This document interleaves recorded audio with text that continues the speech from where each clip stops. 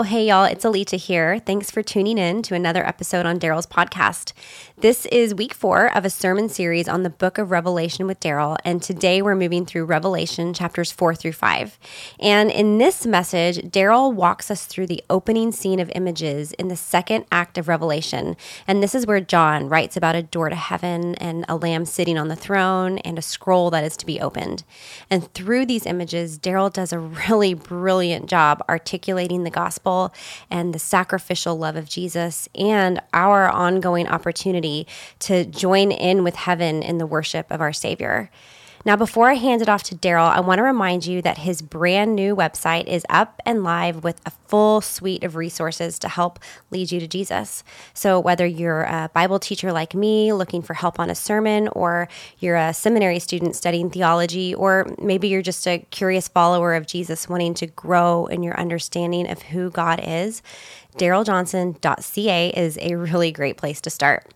And I encourage you to check it out, and I hope you find it helpful in your walk with Jesus.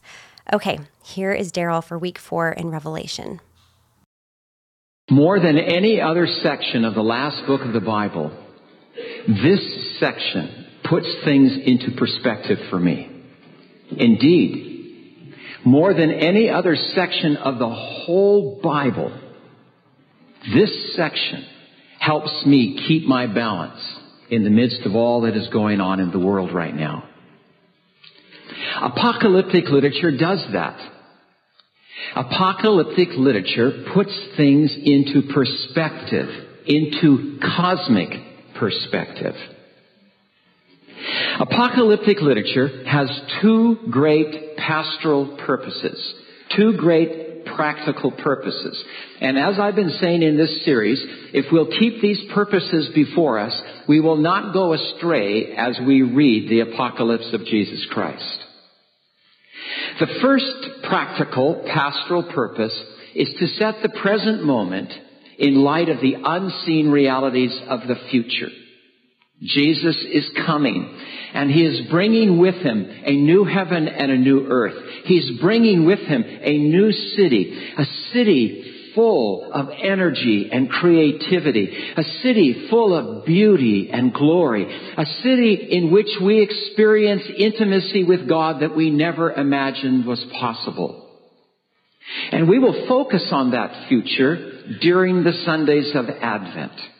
We'll work through Revelation 21 and 22 under the title, So What Are We Waiting For?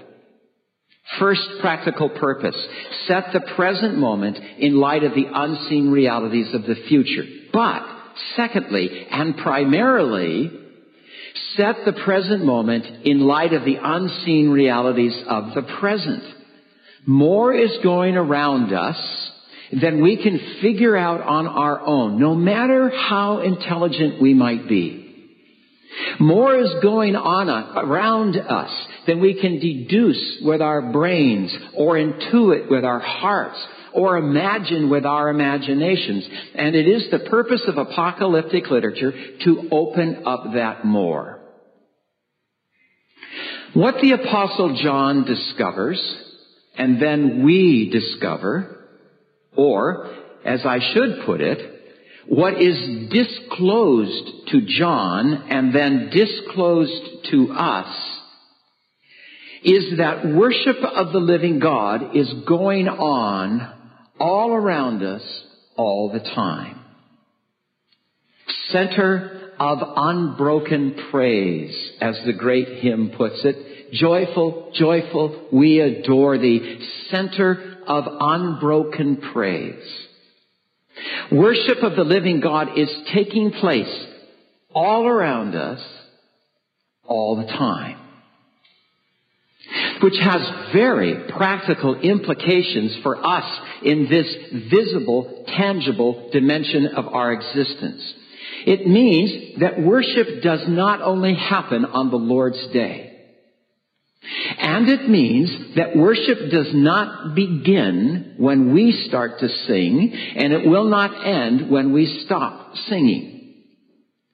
Whenever we enter into a time of worship, we enter into a service already in progress. Always. already in progress. The Apostle John is on the prison island of Patmos.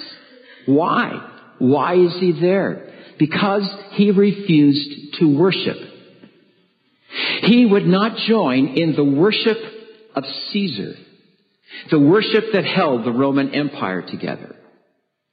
Respect Caesar? Yes. Or at least maybe. Pay taxes to Caesar? Okay. Pray for Caesar? Certainly. But worship Caesar as Lord and God, as Domini et Deus? No. To worship Caesar would mean that John is denying everything he has discovered about who God is in Jesus Christ. To join in the worship of a mere mortal, to join in the worship of the nation state, would be to deny everything he knows about Jesus Christ. And so he is sent to the prison island as a political troublemaker, as an atheist. On a Lord's Day, in the Spirit, as he says, he was worshiping. He was worshiping the triune God of grace in the power of the Spirit. He was worshiping alone. He was alone, by himself on the rock pile, in those miserable circumstances, choosing to lift his soul in worship. And then, to his surprise, he discovers that he is not alone at all. He discovers that somehow on the prison island, he has entered into worship that has been going on for a long time. Worship already in progress. Worship always already in progress. Through Revelation 4 and 5, we have an apocalypse of the present moment. Worship is taking place quite apart from us. Thank you. And the only question is, will we enter in? Revelation 4 and 5 is the opening scene of the second act of the great drama Jesus put on for John on Patmos. The first act is Revelation 1 to 3, where Jesus stands in the middle of the candlesticks, in the middle of the seven churches, and gives his authoritative messages to each of the churches. That act closes, and the second act opens with the verb open. 4:1. After these things I looked, and behold, or look, a door standing open in heaven. A new act with new scenery, new props, new characters, and new costumes. Continuing all the way through Revelation 11:18. And then in 11:19, the third act begins also around the verb open. And the temple of God which is in heaven was opened. So too the fourth and fifth acts, all opening with the verb open. And yes, all the acts of the drama go together in a grand chiasm. A number of you wrote me emails this past week to ask whether or not the whole book goes together chiastically. It does, which I will show you, God willing, after Christmas in the new year. In the opening scene of the second act, we meet the two most dominant images of the rest of the book: a throne and a lamb. In the third act, we will meet the other major image, the dragon. But for now, the two dominant images, the two images that stand after the dragon is defeated, praise God, a throne and a lamb. Well, here's the plan for the rest of the time today. Let's simply walk through this scene, making some observations about what is going on, and then let us draw out three major implications for our lives today. Walk through this scene and then draw out three major implications. Walk through. I looked, says John, and behold. It is the command. Look. It is the second most frequent command in the apocalypse of Jesus Christ. The first most frequent command is do not be afraid. We obey the first by obeying the second. Look. The implication being, turn and look. Turn away from all you are looking at. And right now on the television, it is not pleasant. And look. A door into heaven. Open. That is worth the price of the ticket to come to the drama. Open. The door into heaven is open with the sense that it will never be closed. Never closed. Always open. Because of what God has done for us in Jesus Christ, the door into heaven is open. And with John, we are invited to go through the door. Into heaven. As I pointed out on a number of other occasions, in the Bible, heaven is not a faraway place. Heaven is another dimension of reality very close at hand. Very close. All around us. Ordinarily hidden, not audible, not touchable, but very close at hand. The door into that other dimension of reality is open. So John says he hears a voice say, come up here. It's the voice he heard at the beginning of his experience that day on Patmos. It's the voice of Jesus. Come up here. Because John has recorded his experience for us and written down for us, we know that this voice is also calling us today. Come up here. The door is open. Come farther up and further in. And then John says that he was immediately in the Spirit, as he had been at the beginning of that Lord's Day. And then another behold, another look, a throne. Along with the Lamb, it is the dominant image of the rest of the book. Look, a throne. This is not the first time that we've met the throne in the last book of the Bible. We met it at the end of Act 1, at the end of the 7th letter, the letter to Laodicea. Jesus promises those who overcome, Revelation 3:21, I will grant you to sit down on my throne as I have overcome and sat down on my Father's throne.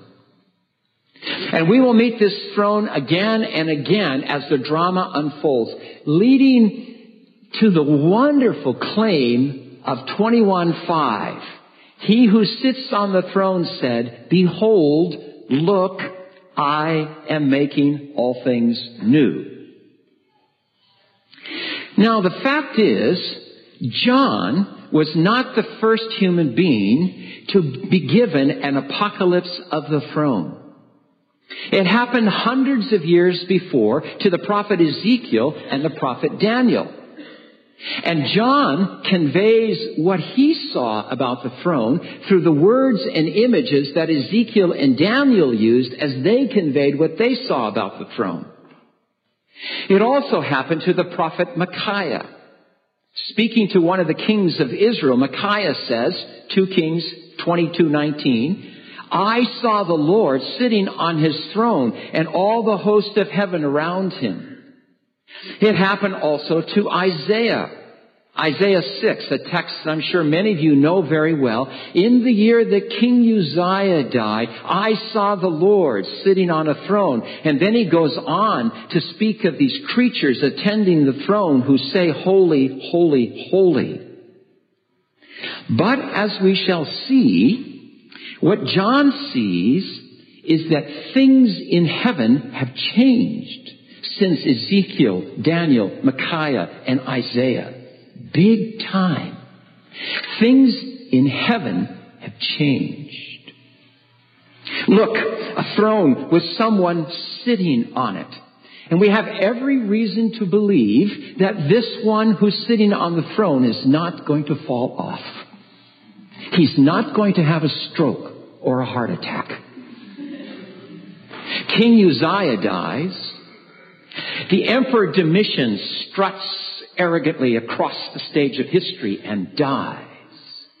But the great emperor remains seated on the throne. Since the time that the prophets first had this apocalypse of the throne, the world has witnessed thousands of enthronings and dethronings. China has gone through 10 major dynasty changes. Japan and India have gone through a whole lot more. Hundreds of powerful, threatening, seemingly invincible empires have come and gone. Sumeria, Egypt, Assyria, Babylon, Persia, Greece, Rome, the Ottoman Empire, the Inca, and the Aztec. In the mere years that FBC, First Baptist Church, has been at this corner, history has witnessed the dethroning of the Spanish, Portuguese, Austro-Hungarian, and Dutch empires. Gone are the German Reichs of Kaiser Wilhelm and Adolf Hitler, the Italian reign of Benito Mussolini, the Japanese reign of Emperor Hirohito, the reign of Haile Selassie of Egypt. We have seen the rise and fall of Joseph Stalin, Vladimir Lenin, Nikita Khrushchev, Mao Tse-tung, Idi Amin, Pol Pot, Ho Chi Minh. We have witnessed the dismantling of the once mighty Soviet Union and the collapse of the apartheid heresy of South Africa. Hong Kong is now part of the People's Republic of China, further diminishing the once mighty British Empire. Gone are Saddam Hussein and Osama bin Laden. The United States teeters on the verge of the physical cliff, a symptom of even deeper instability. Do not be afraid. Look, a throne with someone sitting on it. Sitting, unmovable. John will delight to say again and again in the rest of the letter, he who sits on the throne. And he who sits on the throne, says John, was like a jasper stone and sardius in appearance. And later, from the throne proceed flashes of lightning. But of course, the living God is pure light. When Ezekiel saw the throne, he said the brilliance was like glowing metal. When Daniel saw the throne, he said it was like flaming fire. Like, suggesting that there simply is no way to describe the quality and the quantity of light that shines forth and surrounds the one who sits on the throne. Psalm 104, you cover yourself with light as a garment. Paul says to Timothy, he who is the blessed and only Savior, the King of kings and Lord of lords, who alone possesses immortality, dwells in unapproachable light. Whenever and wherever the living God makes himself known, there is light. Charles Wesley, long my imprisoned spirit lay, fast bound in sin and nature's night. Thine eye diffused the quickening ray. I woke the dungeon, flamed with light. My chains fell off, my heart was free. I rose, went forth, and followed thee. So John also sees 7 lamps of fire burning before the throne. He learns that these 7 lamps are the 7 spirits of God. 7 is the number of completeness. 7 spirits of God is a way of saying the Holy Spirit in His completeness. The fire of God in His completeness. The purity of God in His completeness. The creativity of God in His completeness. Very close at hand. Spilling through the open door upon and in and through the followers of the Emperor Jesus. And John says he saw a rainbow around the throne. Of course, the rainbow is the sign of God's just mercy and merciful justice. It's the sign that the one on the throne deals with human sin the way it deserves, the flood, and then deals with human sin the way it does not deserve, mercy. And he sees before the throne a sea of glass, clear as crystal. I take this sea to represent the powers of chaos, The sea here doesn't refer to a body of water. It's the image for the power of chaos, which is always seeking to suck creation back into the void. And boy, we see that chaos in our time. Seeking to suck the world into the void. Before the throne, clear as crystal. Calm. Subdued. Shining with the beauty and orderliness of the one who sits on the throne. Which is why we have those experiences when in the midst of the chaos we call out to God and there comes this unexplainable calm. In the presence of Him who sits on the throne, chaos is subdued. And John sees 24 other thrones with 24 elders sitting on them, clothed in white garments and golden crowns on their head, assembled in a semicircle, just as the elders were in the Jewish Sanhedrin. Does this mean that other thrones are moving in to rival the grand throne? No. It means that God has chosen to set up thrones around His throne and invite others in on His governing of the world. 24. 12 plus 12. 12 representing the people of God before Jesus comes. 12 representing the people of God after Jesus comes. God bringing His people around His throne to join Him in His running of the world. And John sees 4 living creatures around and very close in on the throne. Weird looking creatures. I think representing the whole of creation. Like a lion, like a calf, like a man, and like an eagle. Creation gathered around the throne and in ceaseless praise. This is a major theme of the Bible. Creation knows there is a Creator. And creation knows that this Creator is altogether praiseworthy, which is why Jesus said on Palm Sunday, when He was told to quiet the children who were singing, I tell you, if they're quiet, the rocks will cry out. Creation has not succumbed to the illusion which has cast a spell upon our culture. Creation knows the truth, and creation worships. Day and night, says John, they do not cease to say, Holy, holy, holy is the Lord God the Almighty, who was and is to come. Over and over and over and over and over again. Creation never tires repeating the song, Holy, holy, holy. And then John sees that the 24 elders are inspired by creation's singing. The redeemed people of God hear creation singing and they join in. John says the elders cast their crowns before the throne and sing, Worthy are you, our Lord and God, Domini et Deus, stealing the thunder from Caesar. To receive glory and honor and power, for you created all things, and because of your will, they exist and live.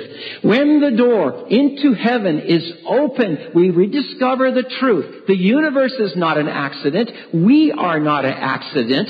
The universe and we were created. The universe has meaning. We have meaning. We are alive because the one who sits on the throne wills us to be alive.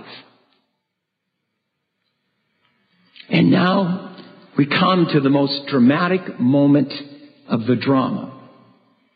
Not only the most dramatic moment of the second act, but the most dramatic moment of the entire drama of the last book of the Bible. It is impossible to exaggerate the significance of this moment. John sees a scroll. It's in the right hand of the one who sits on the throne. It's written on the inside and on the outside. It's sealed up with 7 seals. It's the scroll of history. It contains the plan and course of history. It shows how God is going to establish His kingdom on the earth. And John sees an angel asking in a loud voice, who is worthy to open the scroll and break its seals? Who indeed? Who has the wisdom to understand the flow of history? Who has the ability to guide history? Who can guide history to its inherent destiny? No one, John learns. Revelation 5:3. No one in heaven or on earth or under the earth. No one was able to open the scroll. And John wept. I began to weep greatly. And then comes the moment. John sees one of the 24 elders say to him, stop weeping. Look, there's that command again. Look, the Lion from the tribe of Judah, the root of David, has overcome, and he can open the scroll and break its seals. The Lion of Judah, the root of David, are messianic titles. The Lion has come. The Lion has overcome. The Lion can open the scroll. Yay! And then comes the great moment. John says he saw a gigantic, mighty lion, right? Rippling with muscles, armed to the teeth, roaring with a roar that levels everyone in his presence, right? He saw a roaring lion. The lion has overcome. Yay! And I saw a lion. No, that's not what happened. Revelation 5:6. And I saw, ready? I saw between the throne. Between is not an accurate translation of the text. It is in the middle of, in the center of the throne, in the very center. Ready? I saw in the middle of the throne, which can only mean in the middle of the Almighty who sits on the throne. I saw in the middle of the throne, ready? A lion. No. A lamb. I saw a lamb as if slain. I saw a lamb as if slain with 7 horns. Horns are the image of strength. 7 horns. Complete strength in the weakness of being slain, immensely powerful. With 7 eyes. Eyes are the symbol of insight. 7 eyes. Complete insight in the weakness of being slain, immensely wise. A lamb. As I point out in my book on this text, in the Greek New Testament, there are 2 words translated lamb. One is omnos. This is the word that John the Baptist uses when he sees Jesus of Nazareth coming down the road and says, look, the Lamb of God who takes away the sin of the world. But the other word is arnion. A-R-N-I-O-N. It means young sheep, little sheep. It means little lamb. Do not be afraid. Look, the lion has overcome. And I turned and I saw a little lamb, Mary's little lamb, whose utter weakness, slain on the cross, turns out to be immense power and immense wisdom. The lion does not overcome by being a lion. Lions never overcome. It appears they do, but only for a moment, because they're sowing the seeds of their own destruction when they take the way of the lion. The lion overcomes by becoming a lamb and giving himself for the life of the world. And then John hears all of creation break out in joyous celebration. The 24 elders sing a new song. The 4 creatures sing a new song. And everything in heaven and on earth and under the sea and on the sea sing a new song. And the elders fall down and worship in adoration, just as the shepherds and the wise men did when they found the infant Jesus on Christmas Eve. Okay, let us now draw out just 3 major implications from this scene. First, it is safe to go through the door and approach the throne of the universe. Because in the middle, in the very center of the one who sits on the throne is the Lamb, the perfect, sufficient sacrifice for sin. It matters not how badly you have sinned. Well, it does, because sin ruins our lives and we end up with this unbearable burden of guilt and shame. But it matters not how badly you have sinned. It is safe to approach the throne of the universe as if slain for the sin of the world. As if slain. The Lamb is in the very center, in the very heart of the one to whom we are accountable, is this slain Lamb. So the writer of the book of Hebrews joyfully declares, let us draw near with confidence to the throne of grace. It's the throne of grace because the Lamb is right there in the middle of the throne. Before the throne of God above, I have a strong and perfect plea. It's better than that. Not just before the throne of God above, but in the throne of God above.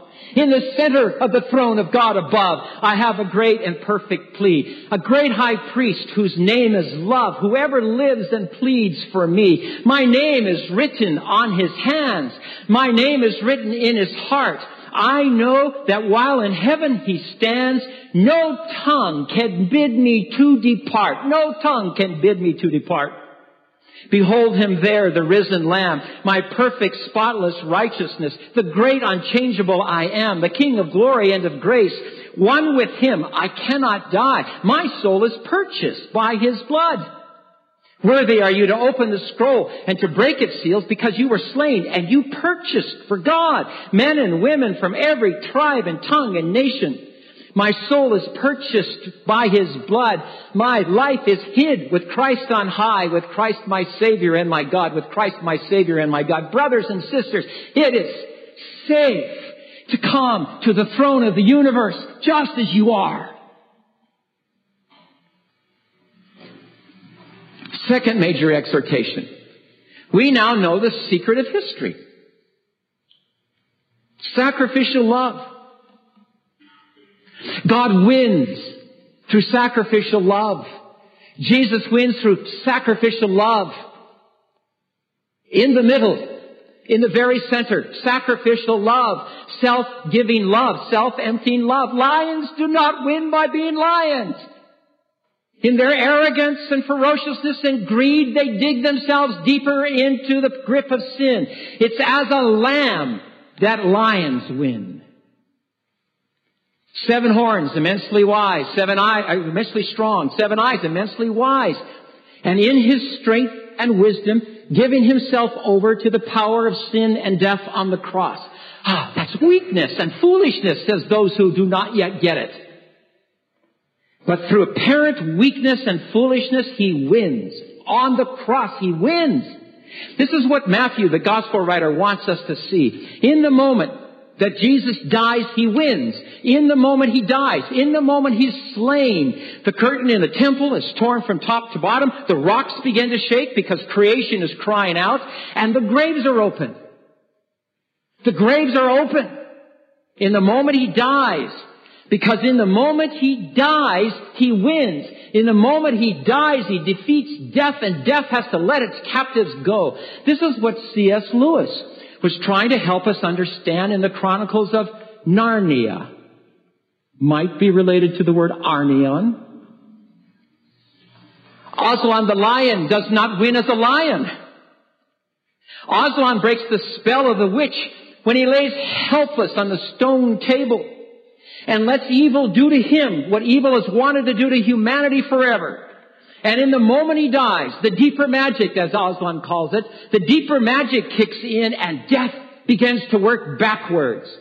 Sacrificial love, as weak and foolish as it appears, it overcomes. Nothing else in this universe overcomes but sacrificial love.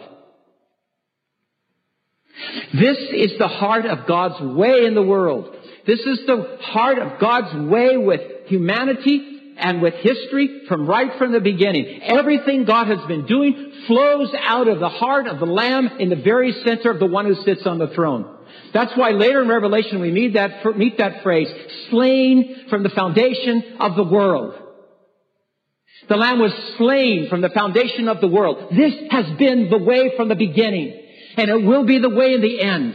The secret of history from the beginning and to the end. Third major implication. We are now reigning with the Lamb who overcame. Talking about an apocalypse. We are now reigning with the Lamb who reigns. A new song, Revelation 5:10. And you, the Lamb, have made them, the people the Lamb purchased, you have made them a kingdom and priests to our God. That's what John told us in the prologue. And they will reign upon the earth. Now, not in some distant future, but now. The Lamb who overcame reigns now, and so do the people he has purchased. We reign with him, which is why the 24 other thrones are there in the picture. We have been brought in on the Lamb's governing of the world. Set the present moment in light of the unseen realities of the present, and they will reign on the earth. How? Secret of history. The same way he does. In sacrificial love. Sacrificial love moves history. The credit usually goes to those who wield great power, but they are not the real movers and shakers of history. Those who move history forward are those who, like the Lamb, who alone can open the scroll, like the Lamb, give themselves away in sacrificial service. Many of you who will never get credit for the way you serve your families and serve those with whom you work. You may never get credit, but this text is telling us you are the ones who make history move forward and who pray. John sees the elders fall down before the Lamb, and he sees that each one of them has golden bowls full of incense, which he discovers are the prayers of the people. We reign with the reigning Lamb when we join him in his praying, when we join him in his intercession from the throne. The true movers and shakers of history are those who day in, day out, day after day, pray the way the Lamb taught us to pray. Father, you're on the throne. Cause your name to be honored on earth as it is in heaven. Cause your kingdom to come on earth as it is in heaven. Cause your good pleasure to be done on earth as it is in heaven. Thus all the hymns and songs and choruses in this great scene, in the service already in progress. Worthy are you because you created, and worthy are you because you were slain. Worthy. When Isaiah had his apocalypse of the throne, hundreds of years before Jesus, his cry was, woe is me. That's because he became aware of his sin. John's cry is, worthy are you. No longer woe is me. That's the old way. And now it's worthy are you. The hymns and the songs also are making a provocative political statement. I often wonder, how did John smuggle this document out of prison without getting into more trouble? Worthy are you to receive power and riches and wisdom and might and honor and glory and blessing. Those are the very words people were to stand up and say when the emperor entered the Senate chambers. Worthy are you, Caesar, to receive power and riches and wisdom and might and honor and glory and blessing. Really? Caesar? Caesar's worthy of that? John knows who is worthy. The Creator and the Lamb who sits at the center of the Creator. You are worthy. That is the keynote of Christian worship. Not woe is me, but worthy are you. Whenever we enter into a time of worship, we are entering into a service already in progress. Always already in progress. And the question to ask after worship is not, what did I get out of it? I am not the issue. To ask the question after worship, what did I get out of it, means that I have succumbed to the narcissism ruling our culture. We are not the issue of this event, and never will be. The question to ask after worship is, did I enter in? Did I join the 4 living creatures and the 24 elders? And did my heart want to fall down before the Lamb who overcomes?